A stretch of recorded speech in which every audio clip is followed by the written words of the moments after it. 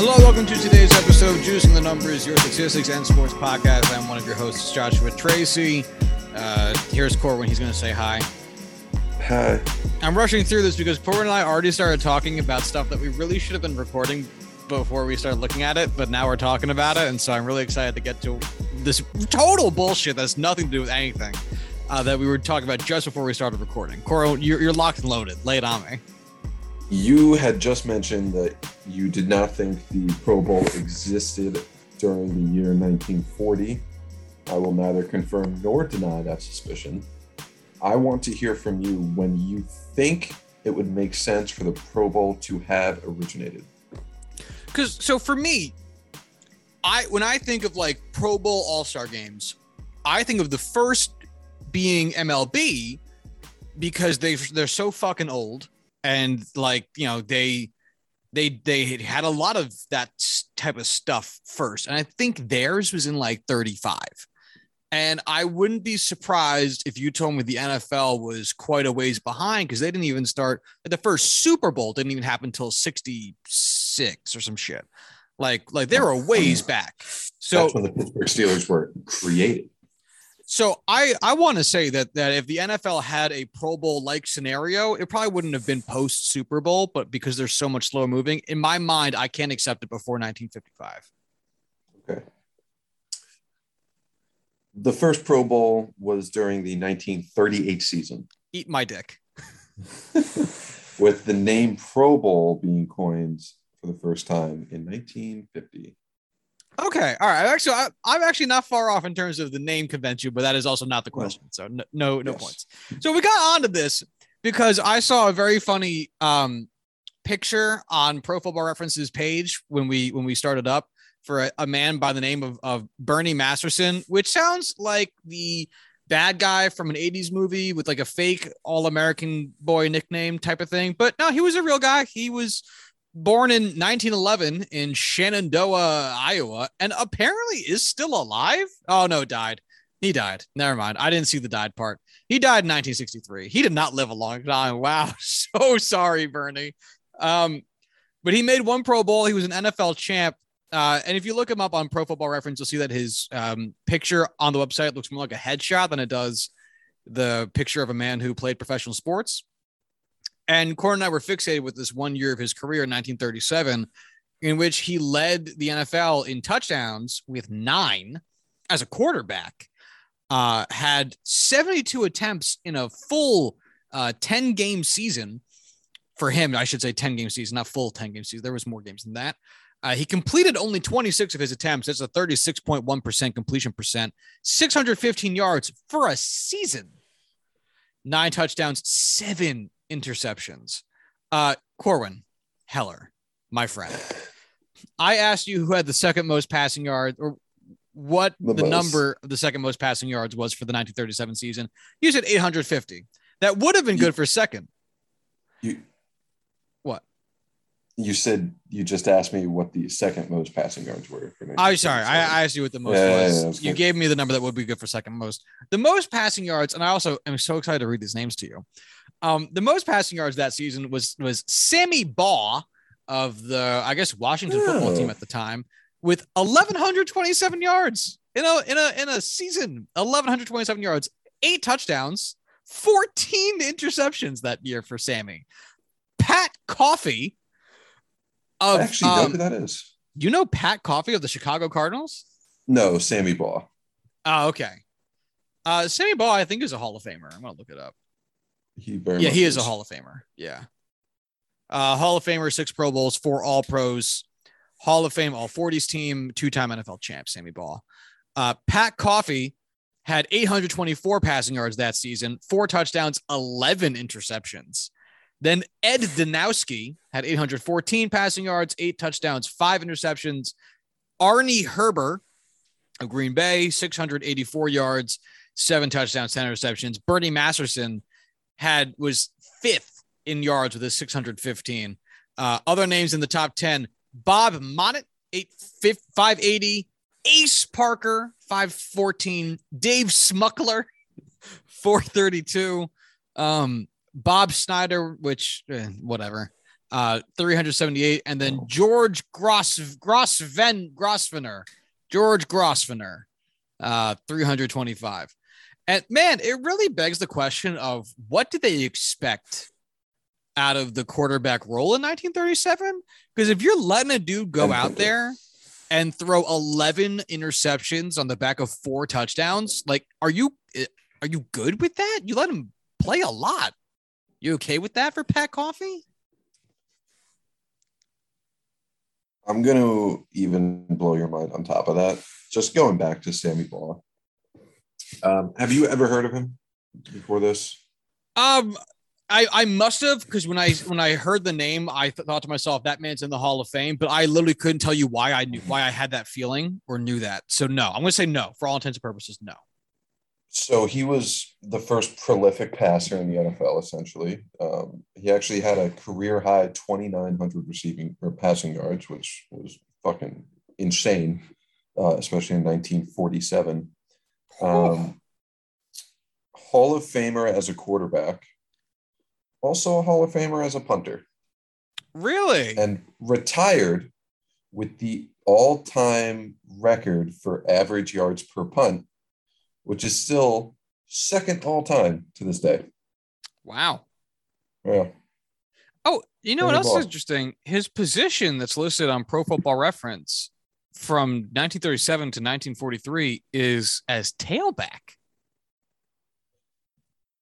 Yeah, 1930s and 40s football was weird, dude. Yeah. He's the first player in league history to intercept 4 passes in a game. He is the only player in league history to lead the league in passing, punting, and interceptions in the same season. He had 11 interceptions on defense in 1943. What the fuck? He forced 15 fumbles in 1947. Are you fucking kidding me? What the fuck am I looking at? This is garbage. And you see, this is part of the problem when you try to do era adjusted stuff, because there's no rules. There was no rules. He retired with 13 NFL records. 13. 2 still stand today. You know, it's pretty wild that he retired as one of like the greatest athletes of his sport, of his generation, and then he died like 15 years. Oh no, he died in 2008. I'm still stuck on Bernie Masterson. Okay, so he lived a good long while. Bernie Masterson died like weirdly young. Okay, no, Sammy Baugh lived a long, healthy. Maybe that's why I know his name. He died in 2008. Our lives overlapped. Okay, all right, sure. All right, I can buy this. So 14 interceptions. All right, hold on. Just one more. I don't know it yet. I'm gonna look it up. 14 interceptions, right? From Sammy Baugh, led the league. How many interceptions do you think they were getting on defense at that time? I don't even know how to begin to answer that question. I can't answer that question. I have absolutely no comprehension of how that works. I can't. All right. So actually, I can't even tell you, because they didn't keep track of player interceptions at that time. I've got team interceptions thrown. Wait, interceptions thrown? No, I want interceptions. Wait, what? So you can't tell me. Wait, that's fucking confusing. How many interceptions? Why does it say thrown? I don't understand why it would tell me the number of interceptions thrown if I'm looking at defense. All right, hold on. 1937 Giants had 30 interceptions. Does that mean that they intercepted the ball 30 times? Yeah, okay. So the 1937 Giants intercepted the ball 30 times. Corwin, Heller, how many interceptions do you think the team with the most interceptions has this year? It's got to be the Cowboys, and I'll say that they have 17. It is the Cowboys. They have 25. When one of those players on that team has 11 by himself, I imagine it's going to be pretty high. That's actually been an interesting talking point that I've heard recently, because I did not realize that what's his fucking name? Trayvon Diggs was having a mixed-ish season, I guess, from what I've heard. I know I saw a stat the other day that he's been allowing like an insane amount of yards and whatnot, but has been picking off the ball like crazy. Or am I misremembering this? He himself has given up over 1,000 yards receiving, which is good for, I think, the 5th worst all time by a single player, but has 11 interceptions to go along with it. Ooh, which is yeah. Okay, so yeah, you're right. It's oh no, that's his interception yards. See, I can't find the amount of yards he's allowed in coverage. It's going to be, I don't even know where to begin to find that off the top of my head. Cornerback. Okay, coverage, so it's worse. I got it. I found it. He's allowed 907 air yards per completion and 411 yards after the catch.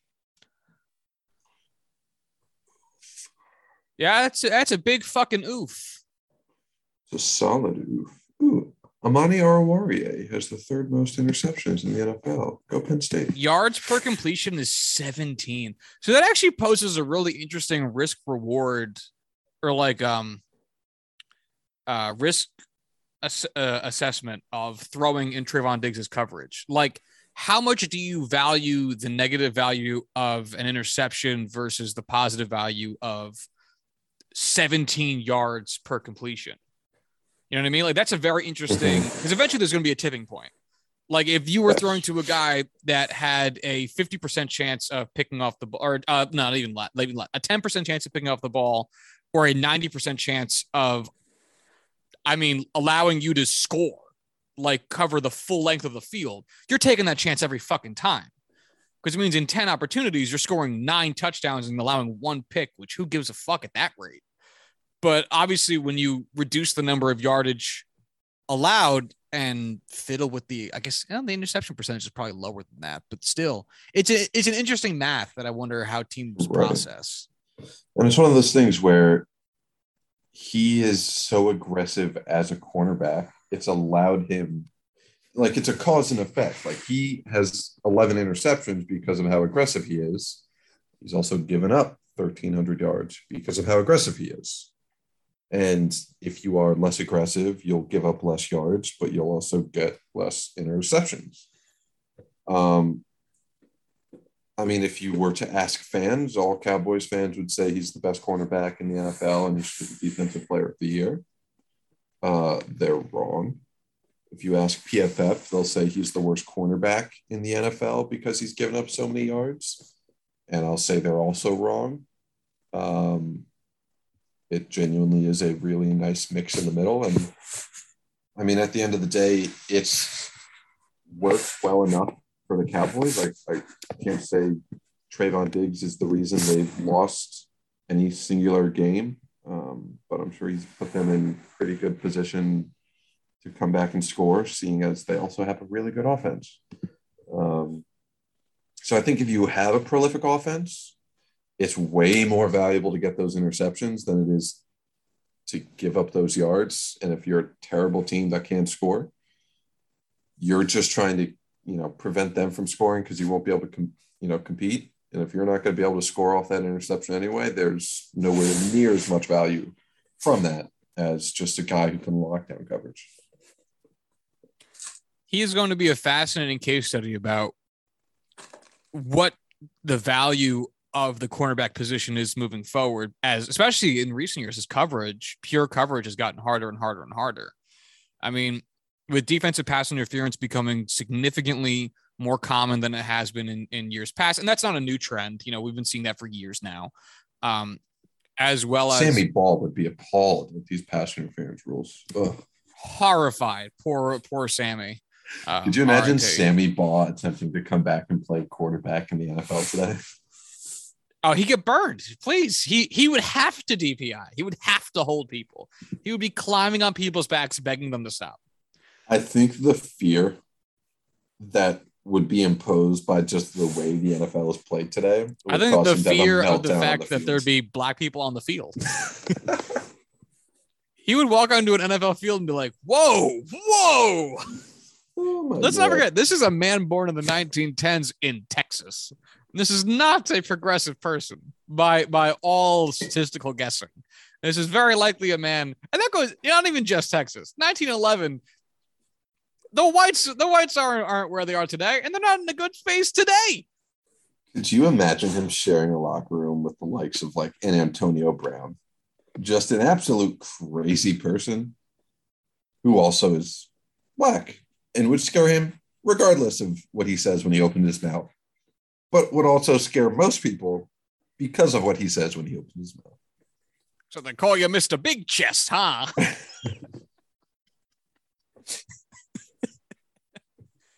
I don't know why, but every old-timey Southern white person to me, immediately I have the voice of Foghorn Leghorn in my brain.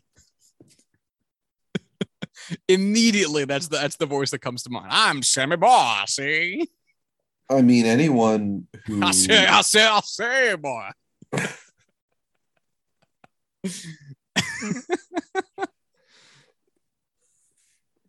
Yeah, this is I gotta pull up the Foghorn Leghorn just to get it out. This is not even close to what we had planned on talking about today. No. At least we got it out of the way. Also, early. the stuff I was like losing my mind over when you were talking about the quarterbacks of 1937 was just some of the information about the Pro Bowl is just. Do you watch the Pro Bowl ever?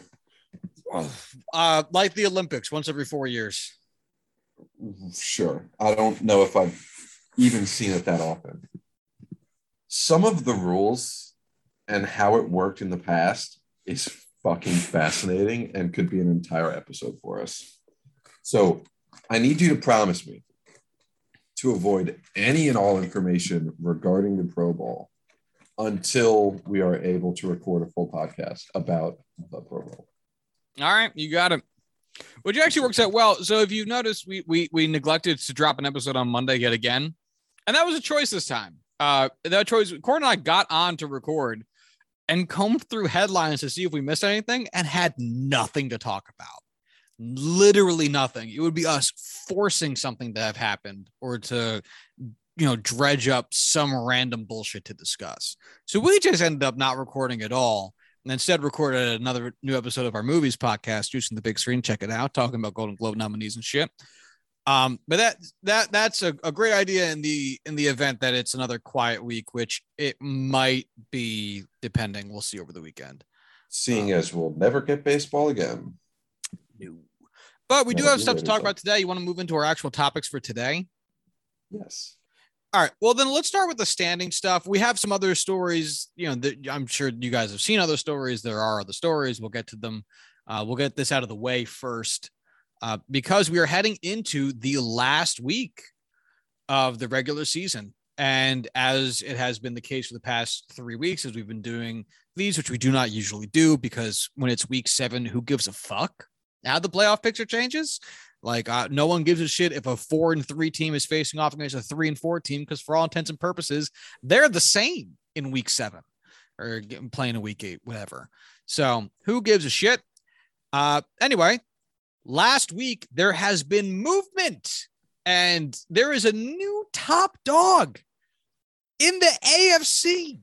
And can you believe it's the Tennessee Titans are the #1 seed in the AFC, which is the stupidest bullshit on the fucking planet. We just talked last week about how the Titans are nonsense. At least I said the Titans were nonsense. I don't understand them. I don't care about them. The fact that they're here is so disinteresting to me. And yet, because the Chiefs lost a nail biter against the Bengals 31-34, and the Titans smoked the Dolphins 34-3. They're the fucking 1 seed due to tiebreakers, which is hilarious. And it's not like the week 17-18 matchup is really going to help the Chiefs at all, because between the two, they have the harder matchup. As the Titans will take on the Texans week 18, and the Chiefs will take on the Broncos. I'm not saying the Broncos are like a barn burner of a team, but if we're comparing the Broncos to the Texans, I mean, the Texans make the Broncos look like, well, the Chiefs. So. Wow. What a wild season they've had. they've been fucking awful, and then had a stretch where they beat the Bills, Chiefs, Colts, Rams, and Saints all in a row, 5 straight weeks, and have just been piss poor prior and after all of those games. They've lost to the Texans. They've beaten the Jaguars, but let's be honest, that hasn't really said much. They got blown out by the Patriots. They lost to the Steelers, which they should be ashamed of. Squeaked out a win against the 49ers and smoked the Dolphins. Like, I get that they don't have Derrick Henry, and it's a very different team now than they were when they went on that impressive 5-game run. But I don't think I'd put them in the top 4 or 5 teams in the AFC right now. It's just astonishing how uneven the performance of the AFC as a whole has been this year. The NFC has been relatively consistent, even though the records aren't horribly disparate. Like, they've lost when an NFC team has lost, it has typically been against a very good team. And you go, that makes sense. They would lose against that team. And every team in there has a weird loss or two. But like, the Bengals lost to the Jets. Like, it's been a weird year in the AFC for who had the Dolphins were allowed a 7-game win streak against some decent teams. It's been a weird year in the AFC, even though the records side by side are probably going to be relatively even for strength at the top. It's just like the routes gone to have gotten to this point are just so strange. So anyway, the 1 seed. I gotta step out for a sec. I gotta grab some paper towels. I just spilled something. We will carry on in your name. The number 1 seed is the Tennessee Titans. They'll be playing the Texans this week. The number 2 seed is the Chiefs. They'll be playing the Broncos this week. Now, I don't know if anything changes because I don't know the tiebreakers about like if the Titans were to lose to the Texans and if the Chiefs were to beat the Broncos. I don't know if their division record, their record within division is one of the tiebreakers that would affect who plays what. I spilled it. Corwin. All right, I muted Corwin for him. So I suppose there's a universe in which the Chiefs could take over the Titans to regain their 1 seed and to take the bye week. There we go. But as it stands right now, the Titans have it, and it seems like it'd be a pretty tough thing for them to lose if they win. The number 3 seed, our NFC North division winner right now, no, locked in. I don't see how they could possibly lose it, is the Cincinnati Bengals at 10-6. So in a world in which the Titans and Chiefs both lose, and the Bengals win, there'd be a 3-way tie at 11-5. I don't know how 11-6. Don't know how those tiebreakers work out, but the Bengals playing the Browns. The Browns are benching Baker Mayfield. That's something we'll talk about in a little bit. So chances are they should be able to walk over the Browns? Question mark. But who the fuck knows? Who the fuck knows? The Browns, I don't think have a lot to fight for right now. I think they have a lot more to gain by learning how their younger players, not quite in the baseball way, but some of the they were practice squad guys, 3rd, 4th stringers could perform. I don't know. This is not a prove it game for the Browns. This is not a go out and pummel game for the Browns. I think the Bengals should probably walk this one in. Do you have any interest in this matchup, Corwin? Bengals Browns. Yeah. Solely because I want to see the Bengals punish the Browns. I want to see the Browns I want the Browns to be broken by the Bengals. I mean, the Bengals are still a rival, don't get me wrong. But I really want to see the Browns just be. Yeah. But other than that, no, I don't give a shit. All right. So that takes us to our last division winner, which is the Bills are set to take the division for the AFC East. They are playing the Jets, which should be a nice, easy win for them. The Patriots are just below them playing the Dolphins. Now, if the Bills lose and the Patriots win, well, that means that the Patriots would then win the division and the Bills would get relegated to the 5th seed. It doesn't really matter. If we're being honest, but just between these 2 teams, because they are 4 and 5, which means they will be playing fucking each other. So as long as their seeding remains the same, home field advantage, suck my balls. But in terms of adjusting your opponent, who gives a shit? So both teams would love to win. I fucking get it. Home field advantage matters. I fucking get it. Who cares? So moving on. Those are the teams that have clinched, teams that have not yet technically clinched, but are, if the season ended, they would be in the playoffs today, are the Colts at 9-7. They're playing the Jags, and the Chargers at 9-7. They're playing the Raiders, and the Raiders are also 9-7. Now, this got brought up on Twitter or Reddit a couple days ago, which is that because the Colts game is first this week, if the Jaguars beat the Colts would be 9-8. And that would mean that the Chargers and Raiders could technically both decide not to play their game, de facto give them a bye week, and then both make the playoffs because they both have a better record than the Colts, which would never happen, but is a hilarious consideration. In more likely, in a high, more probable. Thank you. They could both agree to just take a knee on every single play.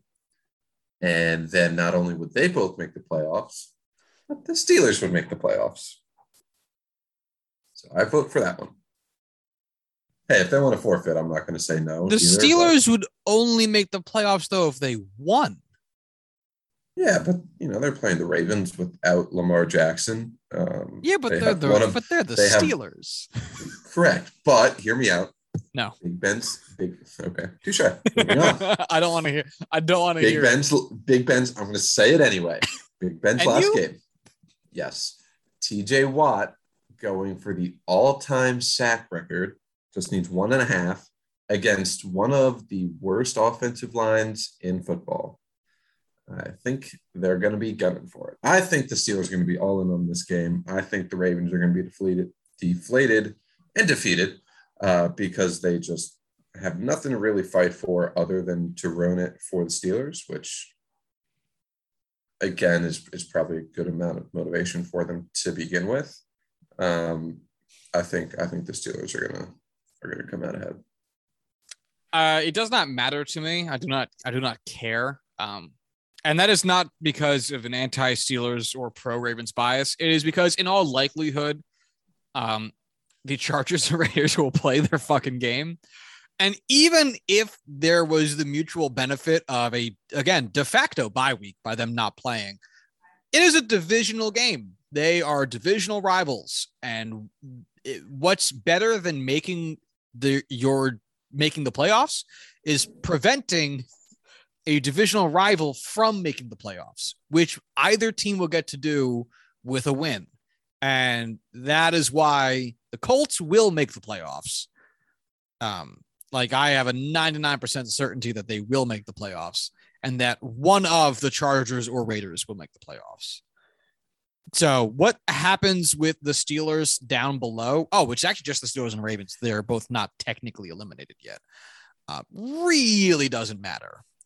So the Colts get in with a win, and they get in with one of the Chargers and Raiders losing. So that's what will happen. I prefer it if the Chargers won. Maybe the Raiders. No, the Raiders. Let's go Gruden. Let's go Gruden. Sorry, let's go Madden. I forgot which head coach we were praising. It's not John Gruden. It's Madden. Let's go Madden. I don't really care about the Colts' presence. They don't do anything for me. It is funny, though, that Carson Wentz will have made the playoffs with his new team, as the Eagles will also be making the playoffs with their new quarterback. I guess that's truly mutually beneficial. Sure. I guess Carson Wentz needed to get out of Philly, and Philly sure as hell found themselves a new quarterback that I prefer. So, yeah. Also, mutual beneficial. Just shout outs to the Indianapolis Colts GM, who has managed to make the playoffs 2 years in a row with veteran quarterbacks coming in their first year in the system. Oh, I would give just so much money for Chris Ballard to be the GM of my favorite team. He's done an amazing. Love the Steelers GM, but Chris Ballard arguably one of the best, if not the best GM in football. I mean, this is an incredible feat. To make the playoffs in the first season from moving on from a quarterback is already very difficult. They've now done it twice with two wildly different quarterbacks. Mm-hmm. I mean, Phillip Rivers, who was like shoulder throwing a lob by the end of his career, got them to the playoffs. And then Carson Wentz, who's coming off of being a medical mystery at this point in his fucking career, he gets them to the playoffs. To be able to do that with the roster is amazing. The Colts have a lot of experience with medical mysteries at quarterback, so that's true. That's true. So yeah, the rest of the AFC. Could you fucking imagine this team if Andrew Luck didn't retire? Dude, no. But you know what? It might end up being worse. It might end up being a worse team because that's the tough part about being the one dude in your group that does all the work, man. They don't think that you need any extra resources. You're doing fine. You got this guy. He's killing it. I know. But Chris Ballard is so fucking good at like drafting players that like I think they would have found that success anyway. I think you're probably right, but yeah. So anyway, that's the AFC playoff picture. Really not much can substantively happen here. Obviously, there is a situation in which there could be a super fun 5-way tie at 11-5 or 11-6. If the Texans beat the Titans, the Broncos beat the Chiefs, and then the Bengals beat the Browns, Bills beat the Jets, and Patriots beat the Dolphins, the top 5 teams in the AFC playoff hunt would all be 11-6. That would be kind of fun. The likelihood of that, though, is pretty small. It requires the Jets winning a game and the Texans winning a game. That's a lot to ask for those two teams. So in all likelihood, the only real undecided spot is the 7th seed, which, whatever, who cares? All right, well, that brings us then over to the NFC, which is all largely locked in. There is one spot yet to be determined.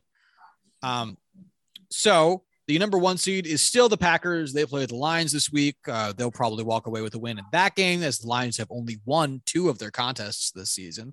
And they'll likely then hang on to their bye week at 13-3. They have a 1-game advantage over the Rams and Bucks, both at 12-4. But again, the likelihood of that changing is just so slim, it's non-existent. Right? Who would bet on the Lions to beat the Packers at this point? Degenerate gamblers. Guys who lost it all on the ponies. I just need this one last part of my parlay to hit and I can get the house back, honey. You bet it on the Lions beating the Packers? The odds were 9,000-1. I couldn't not. All right. I'm just shouting in my apartment. The Rams are playing the Niners this week. That game will have a lot of implications for what happens with the Niners. We'll get there in a second. They're going to win their division in all likelihood. The Cardinals, who are the second place team in that division, and the 5 seed are playing the Seahawks, which it's the Seahawks of this season, which are 6-10 and not good. The Cardinals have hit kind of a mediocre stretch. I don't want to say a skid, but a mediocre stretch for that team so far for this latter quarter of the season. But I'd put money on them to win their game. I don't know. I don't think the Rams would lose this spot. I'll put it that way. Sure. But I don't think so either. We'll get there in a second. Either way, the division winner will be one of the Cardinals or Rams. In the NFC South, the Tampa Bay Buccaneers are the 3rd seed as they've won their division. They have no ability to lose it. Even if the Saints win this week, they'll only be 9-8. The Bucs losing put them at 12-5. So they're locked into one of the top 4 seeds, the highest they could go. I don't know about the tiebreakers. They could pass the Rams, go to the 2nd seed if the Rams lose, but I don't know if the Packers lose and the Bucs win, what the tiebreakers are for getting the 1st seed, but also who cares? Cowboys are playing the Eagles this week. It doesn't really matter what happens here for the Cowboys. They're going to win their division no matter what. For the Eagles, there's some implications. We'll get there in just a second. So seeds 1-5, just again, Packers, Rams, Bucks, Cowboys, Cardinals, all of those teams will make the playoffs. It just kind of matters very slightly what order, and it won't be any great shifts. Now, these last 2 spots can be distributed amongst 3 teams. And it's a lot different than the AFC picture, in which there's a lot more direct competition happening here for it. And what I mean by that is, for the Niners to make the playoffs, they either need to win their game against the Rams to go to 10-7, or for the Saints to lose their game against the Falcons to drop them down to 8-9. Because if the Saints win their game against the Falcons, and the Falcons, who are 7-9, so not a horribly worse team than the Saints, but if they were to win their game against the Falcons, that would put them at 9-8, which means that a Niners loss, I'm assuming based on the tiebreakers, considering the fact that the Saints are still here, would mean that the Saints would make the playoffs over the Niners. Now, the Eagles apparently have clinched their spot, again, I would assume due to tiebreakers. But if the season ended today, they would be the 7th seed. So their seeding can change, but they will make the playoffs. It really comes down to what happens with this Saints, Falcons, and Niners Rams matchup. The Eagles could lose their game against the Cowboys and drop down to 9-8, but it wouldn't matter in terms of their ability to make the playoffs. It would really just matter in terms of if the Saints can pass the Niners and claim what looks to be the 6th seed is what's on the table here. Now, if you ask me which team I'd rather have in the playoffs, it would probably be the Niners. They're a more interesting team. They're a much more put together team outside of the injuries that they have. The Saints being here is kind of a fucking miracle, and feels wholly undeserved. But it is an interesting bit of drama here. I think the 49ers should make it. Like you said, they are a woefully better team than the Saints, just through and through.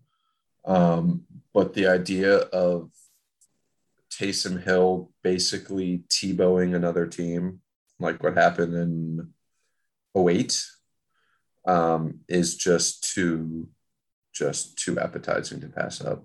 I want to see that happen. And that's honestly the more likely scenario. Because, again, for the Niners to make the playoffs, they have to beat the Rams. Yeah. And that is not looking good. Because the Rams' reason for competing is twofold. It's if they win and the Green Bay Packers lose, I don't know the tiebreakers, but they have a chance to go for the number 1 seed, which every team wants because it's a bye week. And if they win, the Niners don't make the playoffs, assuming the Saints win, which is a huge reason to compete, to keep another divisional rival out of the playoffs. They're already going to have to deal with the Cardinals. Actually, that's the third reason, because if they lose and the Cardinals win, again, I'm not sure of all the tiebreakers, but it would enter into a situation where the Cardinals might pass them for home field advantage by winning the division. There's a lot of reasons the Rams have for putting their foot on the gas here. And there's this has not been a good season for the Niners in terms of fucking consistency, let alone ability. You have no idea how little that narrows it down. That's just every year for the 49ers. It really has been. It really has. Ever since that Super Bowl run. It's fucking wild, yeah. The power going out in that stadium ended that dynasty.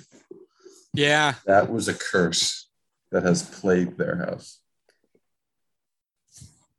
It's just wild, man. It's just wild how much we can all look at that team and say it's a good team and yet have them perform the way that they perform.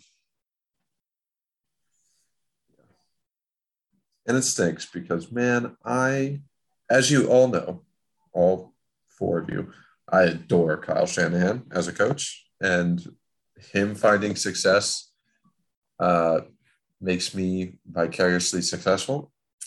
And I want to succeed. So the 49ers need to go win the Super Bowl. It'd be a true victory for skinny white dudes everywhere. Last demographic who needs a win right now. Oh, yeah. It's been real hard.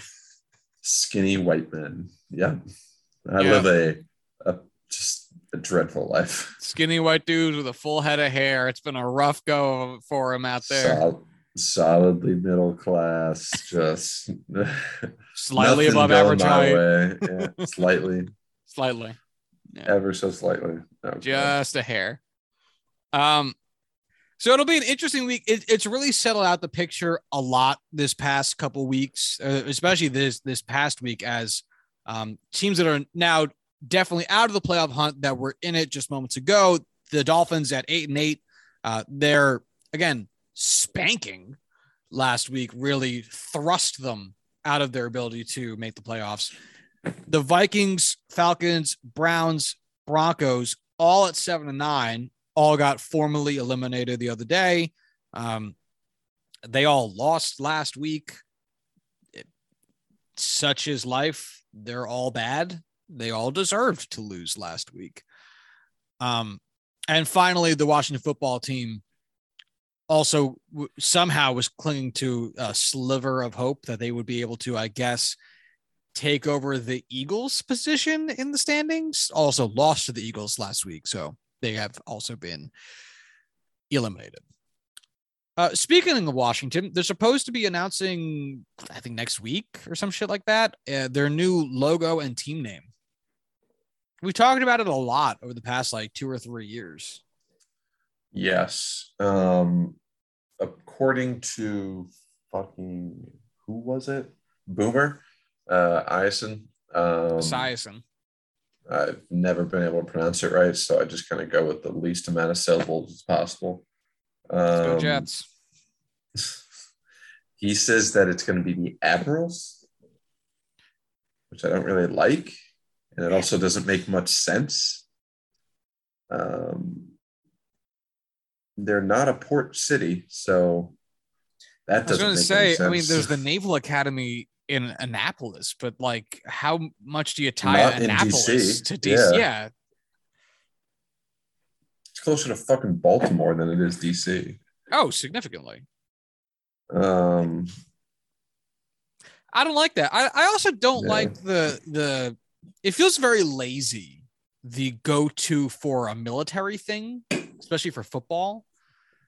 You know, like general, colonels, like, you know, admirals. I don't know. It just feels so lame. I'm not saying most of the other teams have creativity. I mean, like the Giants, who named themselves after an already existing Giants football team. Half these teams are fucking animals. Like, I'm not saying there has to be an abundance of creativity, but man, something about the military ones really just irk me. Annapolis is actually a pretty good halfway point between Washington and Baltimore.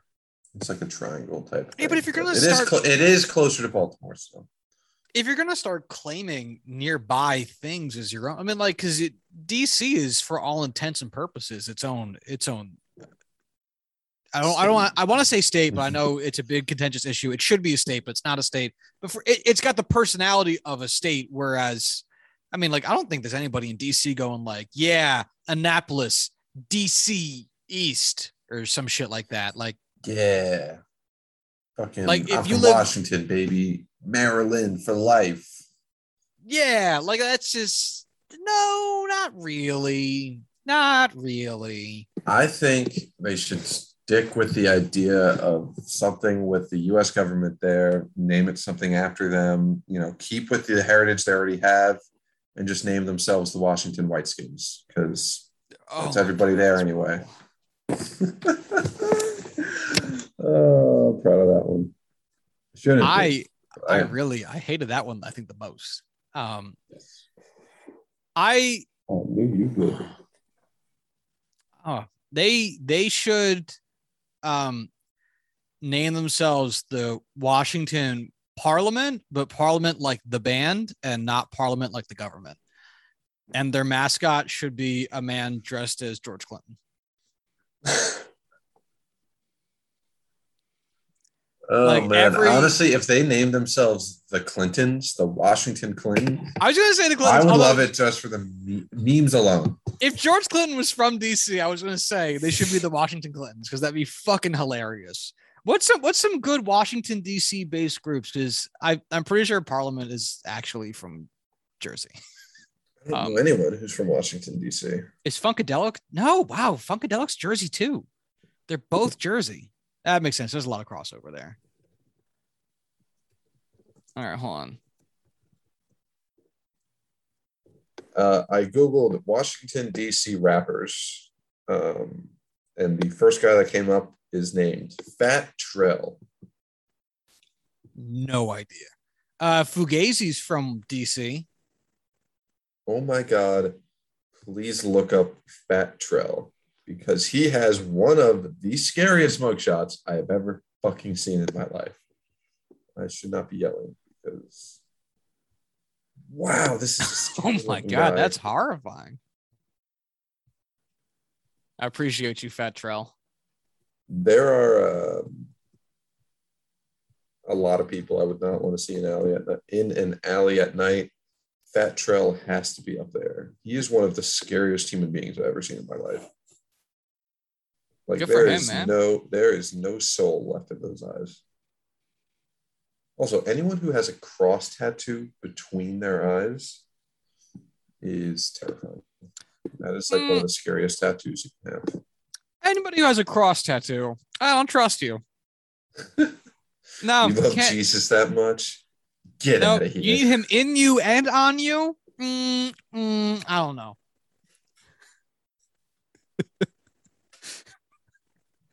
Yeah, it seems like you're doing a lot. Oh God, we have to word that better. Are we not doing phrasing? I worded that exactly how I wanted to. In you and on you. Oh my girlfriend likes me. Yeah. All right. Yes, that's all I got, I guess, for the standing stuff. Do you have anything else? If he named the team the Dan Snyders, do you think anyone would be upset and or surprised? Everyone would be upset. No one would be surprised. Okay, hold on. Peaches and Herb is from DC. Don't know who that is, but boy, that's a phenomenal name. All right. Well, you should look up Peaches and Herb because they're great. And if they were either the Washington Peaches or the Washington Herbs, I would be so down for that. Actually, Washington Peaches is kind of a dope name. I know that everyone would associate it immediately with Georgia, but like the reasoning, because imagine Washington Peaches and everything's like super psychedelic, like 60s and 70s. That's pretty cool. I would totally be down with this. Also, the Blackbirds are from DC. And the Washington Blackbirds would actually also be a pretty cool name. Nodded and it feels so good. There you go. Yeah, I now know who Peaches and Herb are. That's gonna be stuck in my head for a long time. Washington Blackbirds. Also a good name. Fitting just saying. For the military and the music. And there's nothing that people love more than military music. That's what we're all about.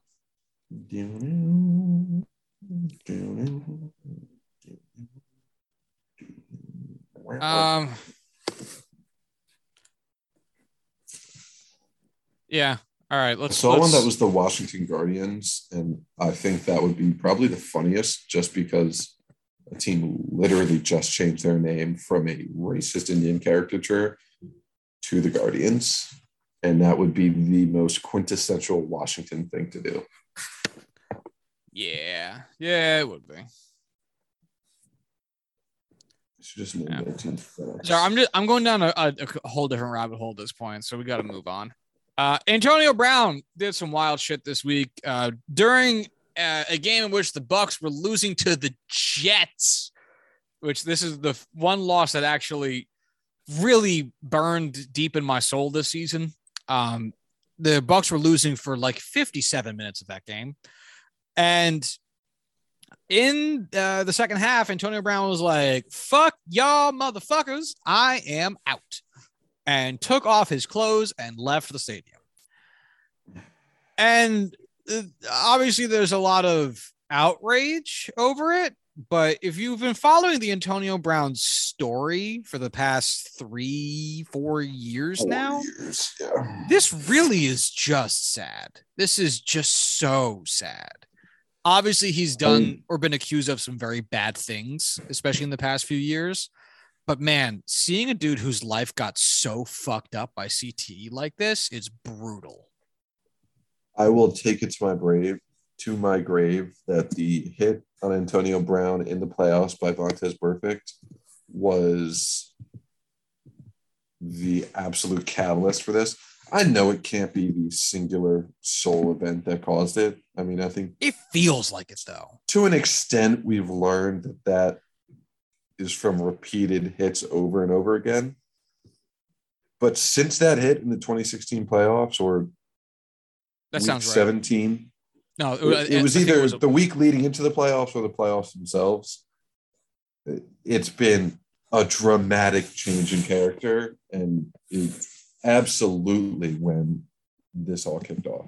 Well, and they say that brain injuries are much easier to continue to get once you get the first one. So I wouldn't be surprised if that was such a large hit that it ended up producing more over time.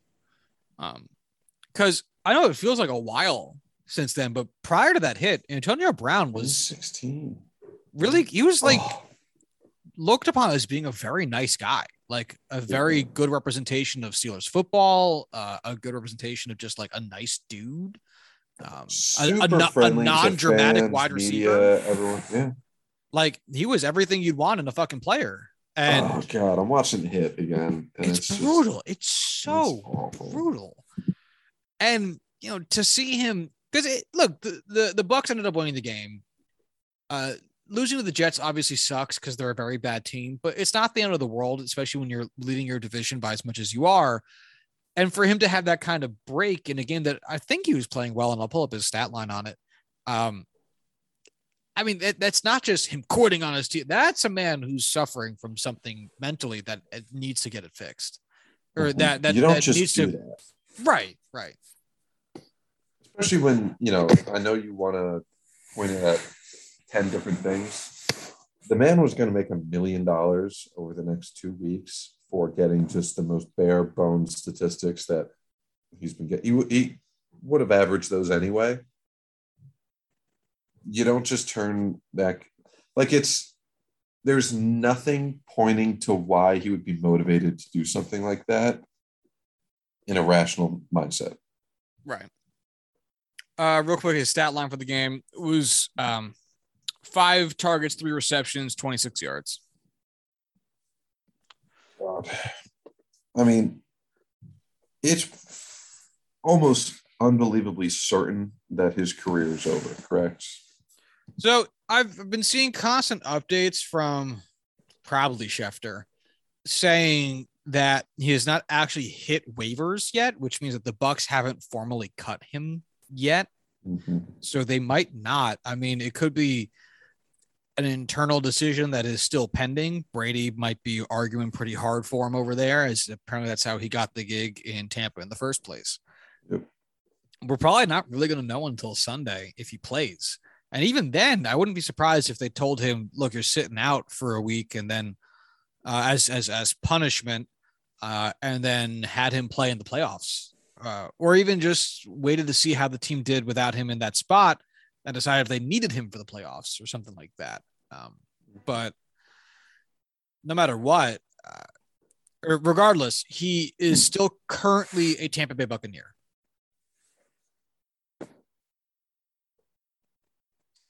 Good to know. Yeah. Oh, Jesus. Sorry, folks. So that's what's going on with that. It's really, it doesn't feel like it's too much of a story right now because there's only so much to say about it. I think the more interesting story for the NFL right now is that Baker Mayfield will not be playing Week 18 with the Tampa Bay with the fucking Cleveland Browns. You stupid meaningless city. He is being benched. I don't really know why. Maybe because the Browns don't think it's worth it. Who the fuck knows? But he's not playing Week 18, which means his season is over. And now there's a lot of discourse around what's supposed to happen with Baker Mayfield after this year. This was the fourth year of his rookie contract. There's a fifth-year player option or team option for, a fucking fifth fucking year. And this was the worst year of Baker Mayfield's career so far. Wow, he has finished with a quarterback record of 6 wins in 3 out of his 4 seasons in the NFL. That's wild. 6-7, 6-10, 11-5, 6-8. He has a career low in both completions and attempts. And with the exact same number of games as he had in 2018 and fewer games than he had in 19 and 20. So a little bit with the counting stats and understanding of why it might be lower than the last 2 years at least, but this is lower than 2018 as well. Lowest yards of his career, second lowest completion percent of his career, lowest touchdowns of his career. Oh God, he threw 21 interceptions in 2019. I totally forgot that. 13 interceptions this year, which is the third highest of his career, second lowest of his career, but that's not really good. He's just been throwing a lot of them. So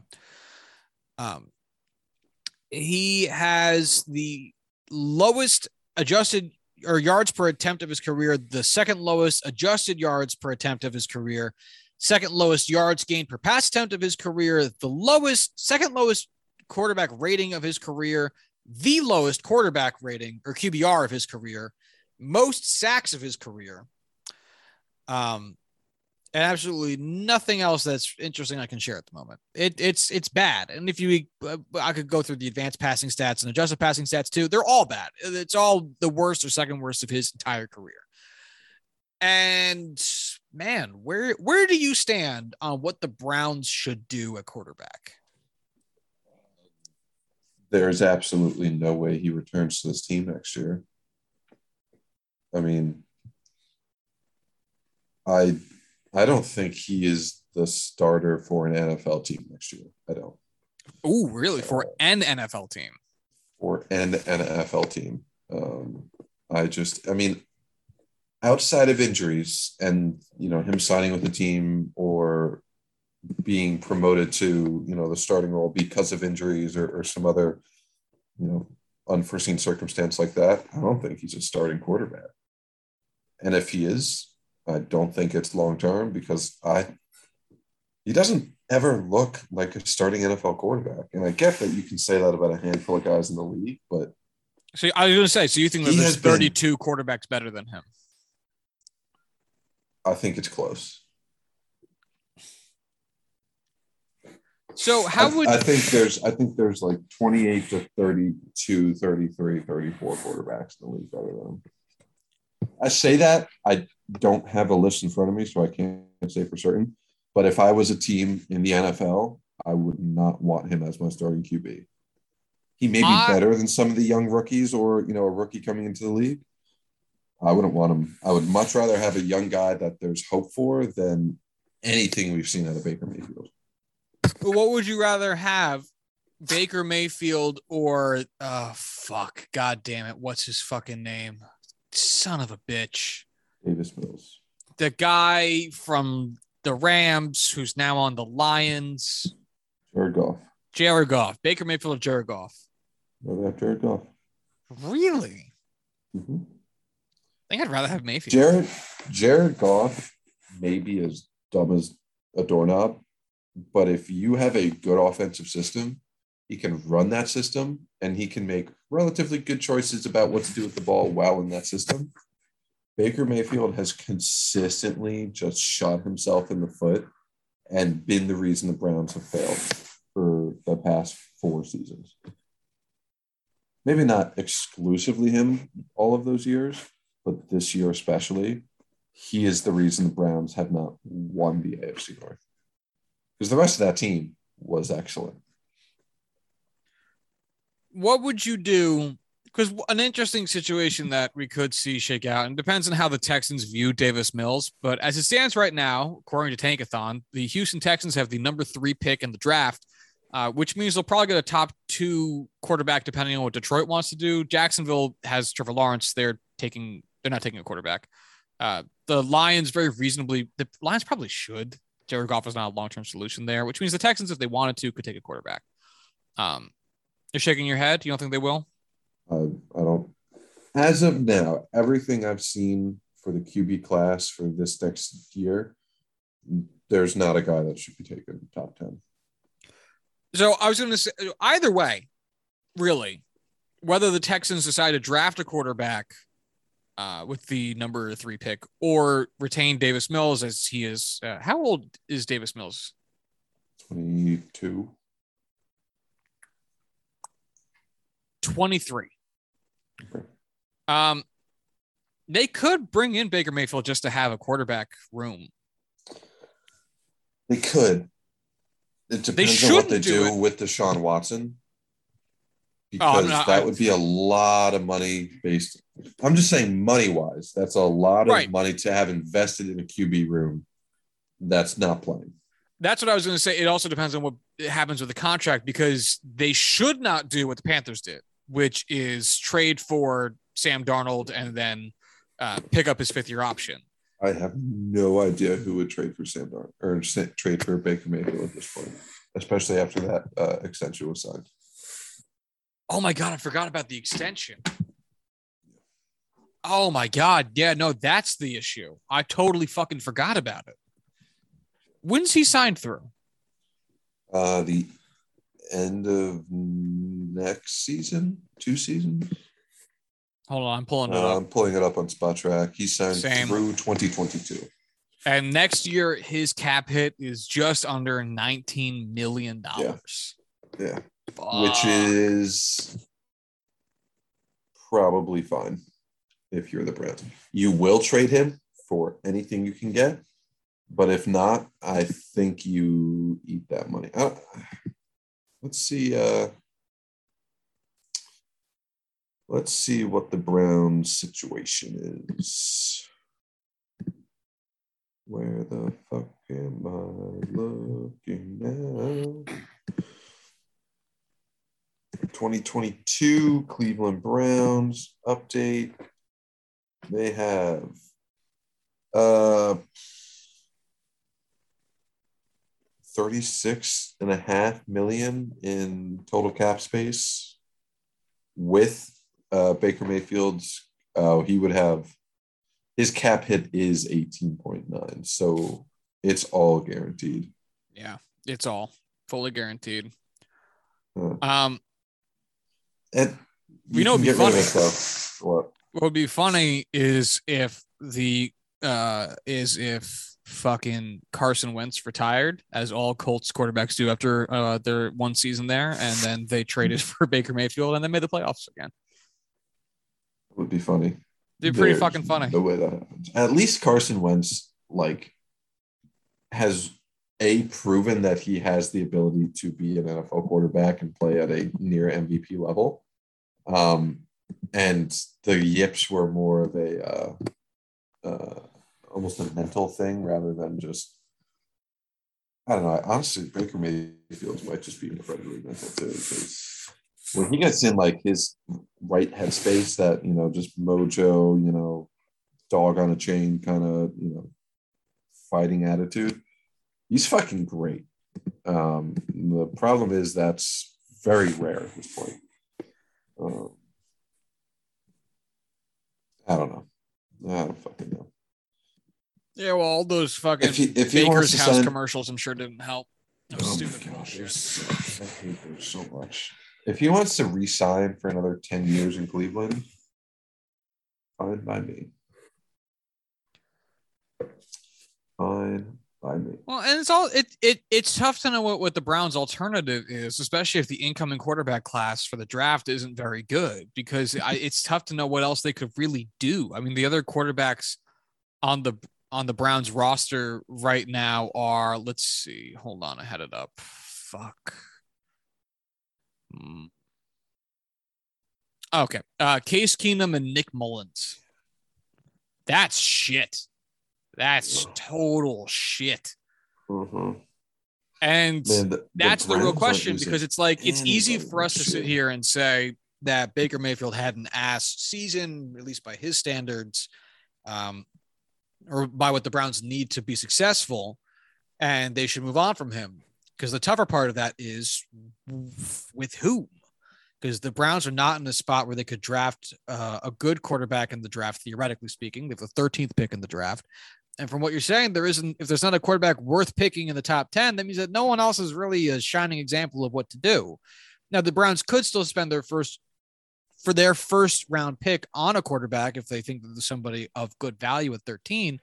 But with that dearth of talent entering into the NFL, it's basically going to be status quo or worse for next year. That's the tough part.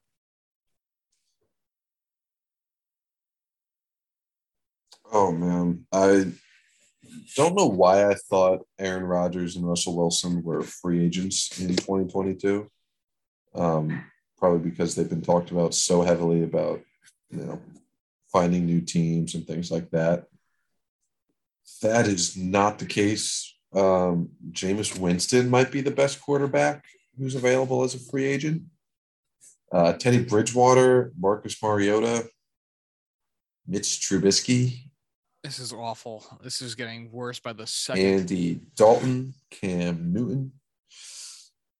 So I guess I should backpedal heavily and say that I think Baker Mayfield will be the starting quarterback for the Cleveland Browns in 2022.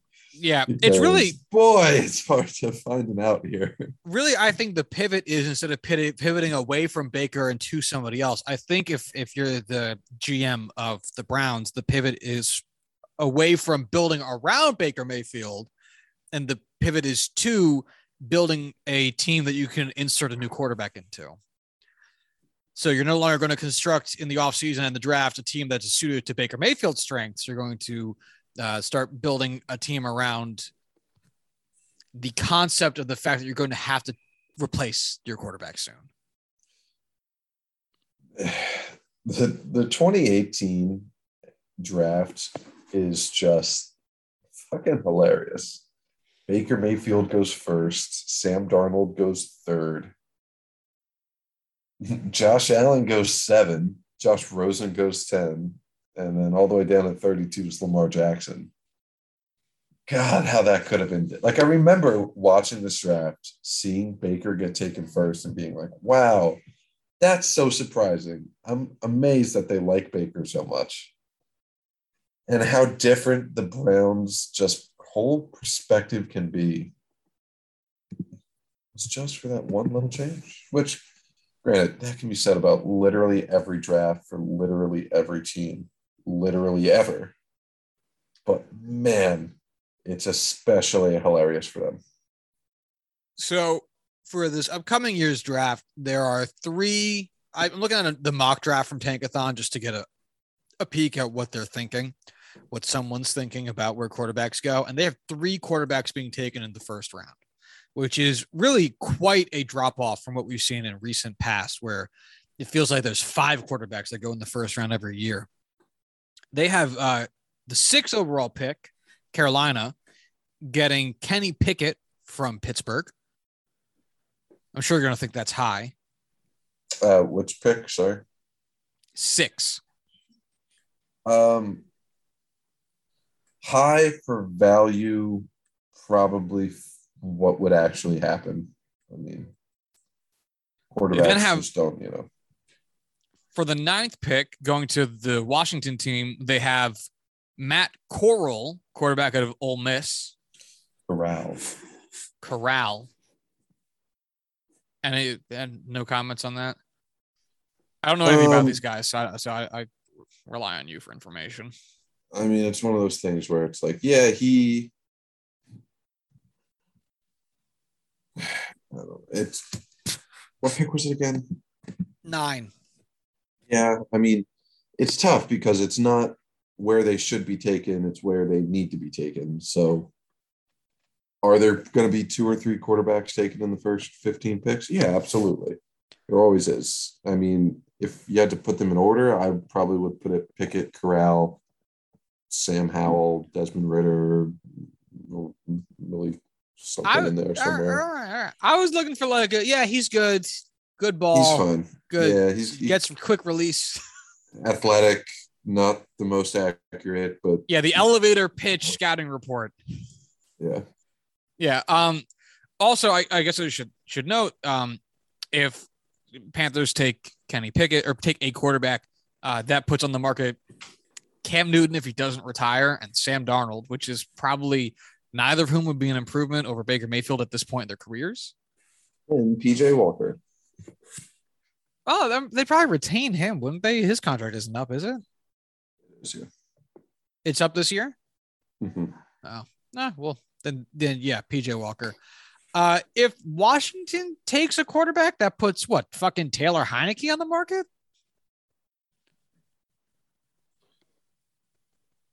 Right? Yeah, maybe. Unless I could see him staying just because, I doubt he's going to find any more success anywhere else. I'm just trying to think of, like, for the Browns where they could get other players from. Yeah, Taylor Heineke. Oh my God. So, it's a whole other rabbit hole. I'm not sure I want to go down it. But I want to see your reaction to this. Taylor Heineke has more passing yards than Baker Mayfield.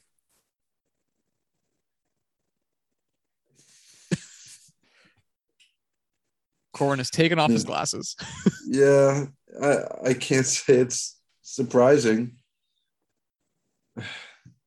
Really funny, though. Yeah, Taylor Heineke's completion percent is 5 points higher than Baker Mayfield's. He has more touchdowns. Oh, buddy. Yeah, oh my God. Taylor Heineke has 35 sacks in the season, and that's still fewer than Baker Mayfield has.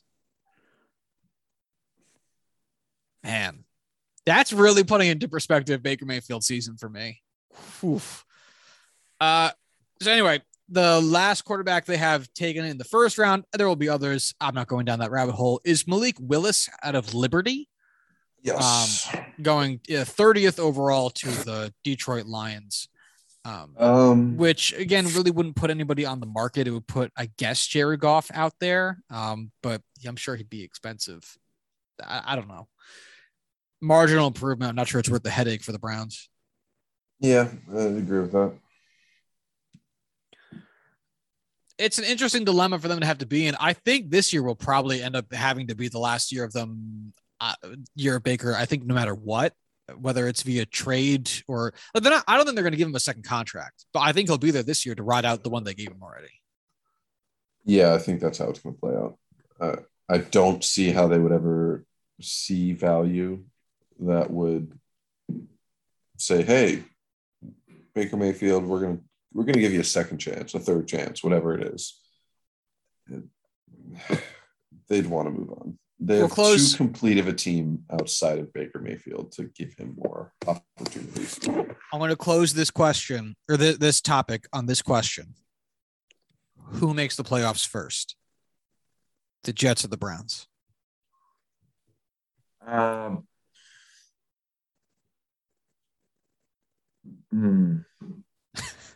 Browns, mostly because I think they are a quarterback away, and their path to the playoffs is significantly easier than going through, the Jets need a lot of help.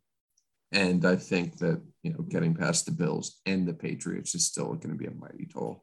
Yeah, I would agree for the exact same reasons. The Browns roster is way more put together than the Jets is. But it's also wild to look at these two teams that feel so miles apart in terms of roster construction, and the Browns have 2 more wins. Right.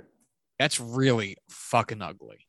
So anyway, all right, that's it for the NFL. One quick topic on MLB before we wrap up for the day. Ken Rosenthal, who is currently a writer for The Athletic, has been for quite some time, had been a longtime contributor to MLB Network and had been one of their in-game sideline reporters and that type of stuff when MLB Network has had access to broadcasting rights to MLB games. He has been let go, or at least his contract has not been picked up again by MLB Network in what is being seen as a retaliatory move, as he has been vocal in his criticisms against Rob Manfred.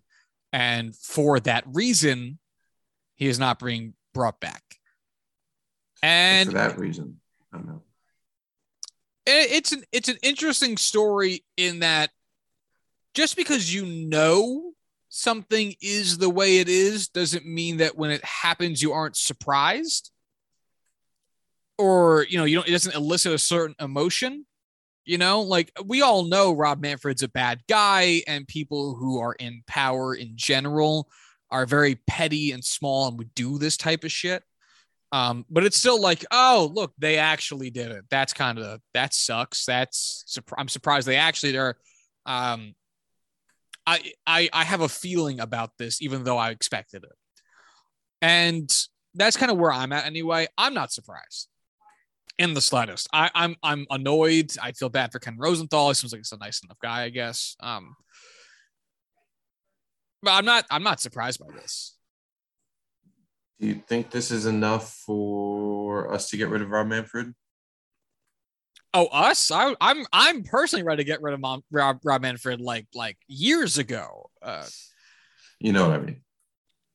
It's not. The owners don't care about this type of stuff. The most surprising part about this is that Manfred cares enough about this, because the thing about suppressing negative opinions about yourself and your actions from members of the media is that you'll never do it. It'll never work. You will never fully suppress contrasting opinions to or negative opinions of your actions and personality and the manner in which you run your whatever it is you run. And it's almost like you could learn that from the entirety of human history. Yeah, like any singular moment in history, every single political uprising, anything. Look at like Rob Manfred. I can't believe he's so desperate to build himself a bubble like this. And I can't believe he thinks not bringing back Ken Rosenthal will help. That's the part I think that really feels surprising for me, is that why is this even on your radar? How are you this small in the scope of it? Like you're going to get criticized by other fucking people, you big dumb idiot. This is what happens when you have nothing else to do, because you're sure as hell not negotiating with the players union. So you're just sitting on your ass all day on Twitter, reading all the mentions. That's true. It has been reported that there has been zero substantive talks between the two sides in the past 3 weeks, which is bad. So it does beg the question of Bobby Manfred's, what the fuck's you doing? But Corey and I were joking that I was going to get worked into a frenzy over this, and I could work myself up into a nice, good lather anytime. But it's tough to over this. It feels there has to be a better way to say that. No. That was the best way I had on deck. It sucks for Ken. He's got another job. He writes for The Athletic. He'll be on TV somewhere. I'm sure ESPN will pick him up or something like that. Yeah, it sucks. MLB blows. We all knew that already. Yes, we did. But shout out to Ken for being you. Great. Thanks, Ken. All right. Well, I've been yawning for the past 20 minutes, so we're going to get out of here. Corey, you got anything else? Absolutely not. All right. Well, if you want to follow the show on Twitter, you can do so at JuicyPod. If you'd like to hit us up via email, you can do so at juicythenumbers@gmail.com. If you'd like to follow Corwin on Twitter, you can do so at Corwin Hellner. If you'd like to follow myself on Twitter, you can do so at Joshua D. Tracy. And until Monday, you all have a good one. Bye.